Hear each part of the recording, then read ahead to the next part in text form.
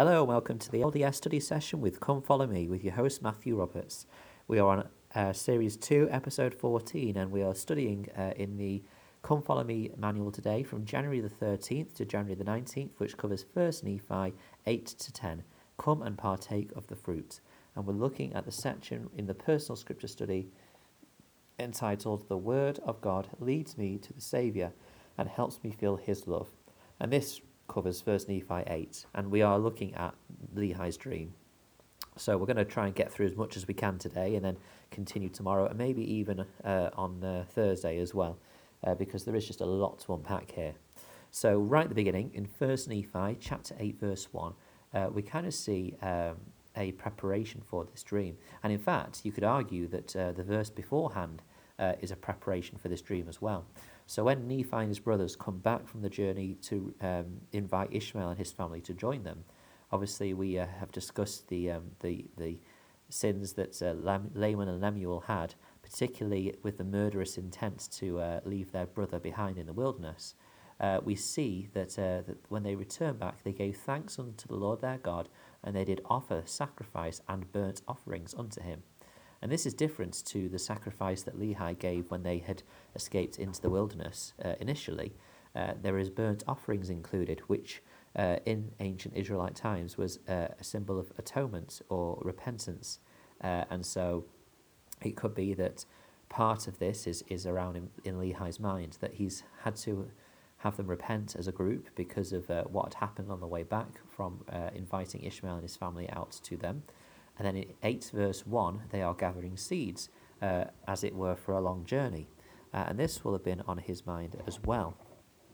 Dennis J. and Sandra Packer said this, quote, "The gathering of seeds of fruit of every kind prepares our minds with the central symbol of Lehi's dream, the fruit of the tree of life, a fruit desirable above all other fruit. The seeds anticipate Lehi's concern seed, and the repetition of every kind foreshadows the many kinds of people and paths in the dream. The gathering of the seeds also suggests that they were ready for a long journey that would take years, and this was therefore the right time for Lehi to receive his historic vision." Close quote. So obviously his mind is being prepared with being concerned for the spiritual welfare of his elder sons, Laman and Lemuel, and also he is considering the journey that they're about to take.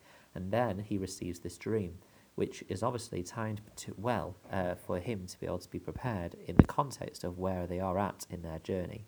So Lehi introduces his vision to his family and begins to explain it. In verse 5, he says, "And it came to pass that I saw a man, and he was dressed in a white robe, and he came and stood before me."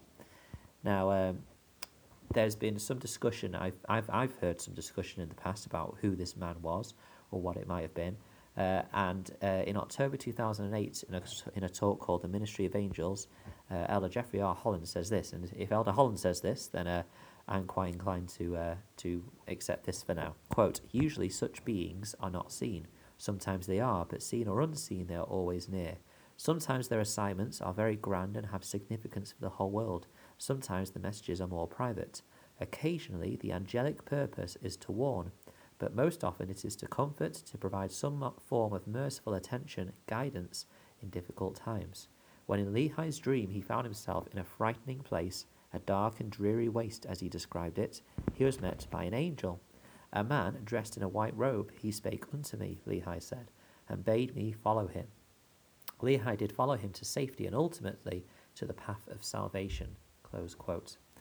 What I also want to draw attention to is that when the Saviour visits the Nephites in 3 Nephi 11, there is very similar language that is used. In 3 Nephi 11 verse 8, it says, "And it came to pass as they understood that, and they cast their eyes up again towards heaven, and behold, they saw a man descending out of heaven, and he was clothed in a white robe, and he came down and stood in the midst of them." And so this is, I presume, an angel, but also it could be foreshadowing the visitation of the Saviour, or a Saviour-like individual who would then lead him to salvation, in other words, the tree of life. As he continues on through this dark and dreary waste, he's lost for a number of hours, and he says a space of many hours, And I think that sometimes we forget, because we're not there in that moment, that time is important in this factor. The fact that he's there for many hours is obviously a very difficult moment for him. This darkness represents the darkness of a world without an atoning saviour. Without the saviour there, this would be what life would be like. And so he calls on the Lord to have his mercy on him. And I love this again, according to his tender mercies. And we see this phrase, tender mercies, again. So clearly Lehi is very aware of the tender mercies of the Lord, as well as his son Nephi is. He then reaches the tree. Now, in verse 9, we see the large and spacious field, which we understand to be the world, as a representation of the world. Similar to in Matthew 13, verse 38, where the Saviour says in one of his parables of the wheat and the tares, the field is the world.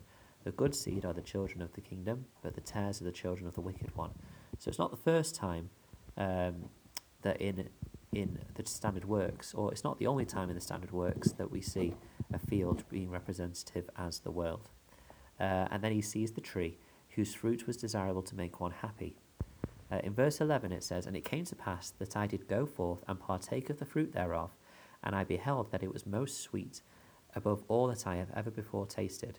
Yea, I beheld that the fruit thereof was white, to exceed all the whiteness that I had ever seen."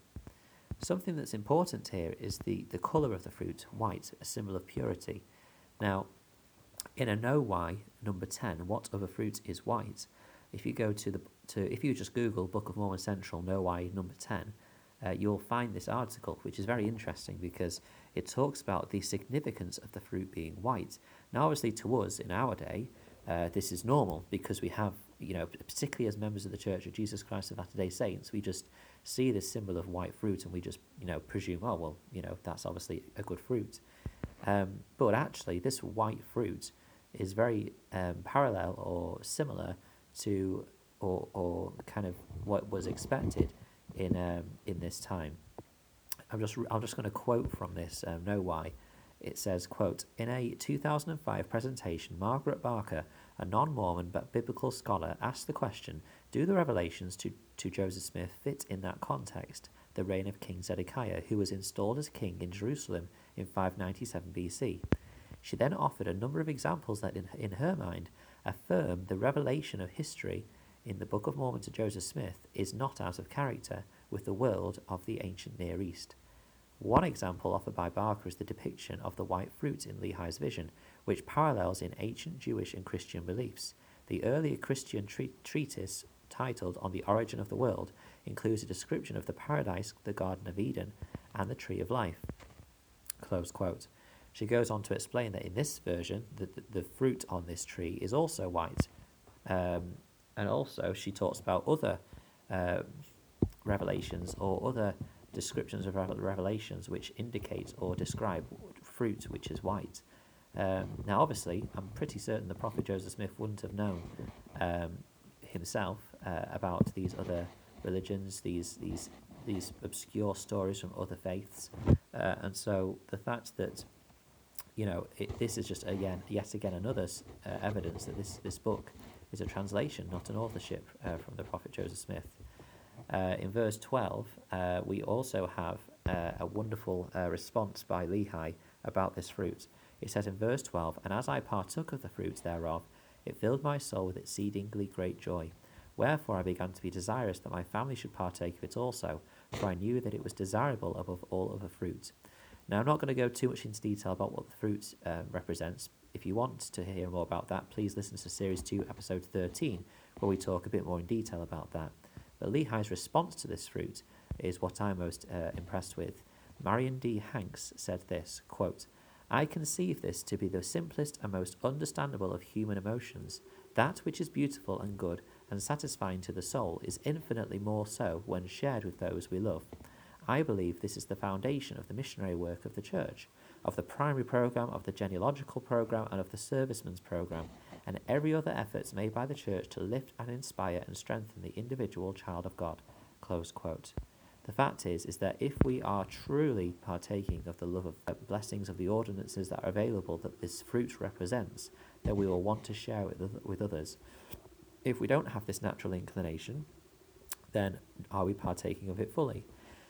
Are we really gaining the full blessings of it? And when I say that, I'm not suggesting that if you want to show that you've really had the blessings or really felt of the love of God, then you will go out and start talking to everyone and knocking on doors. But you'll desire others to have this same joy.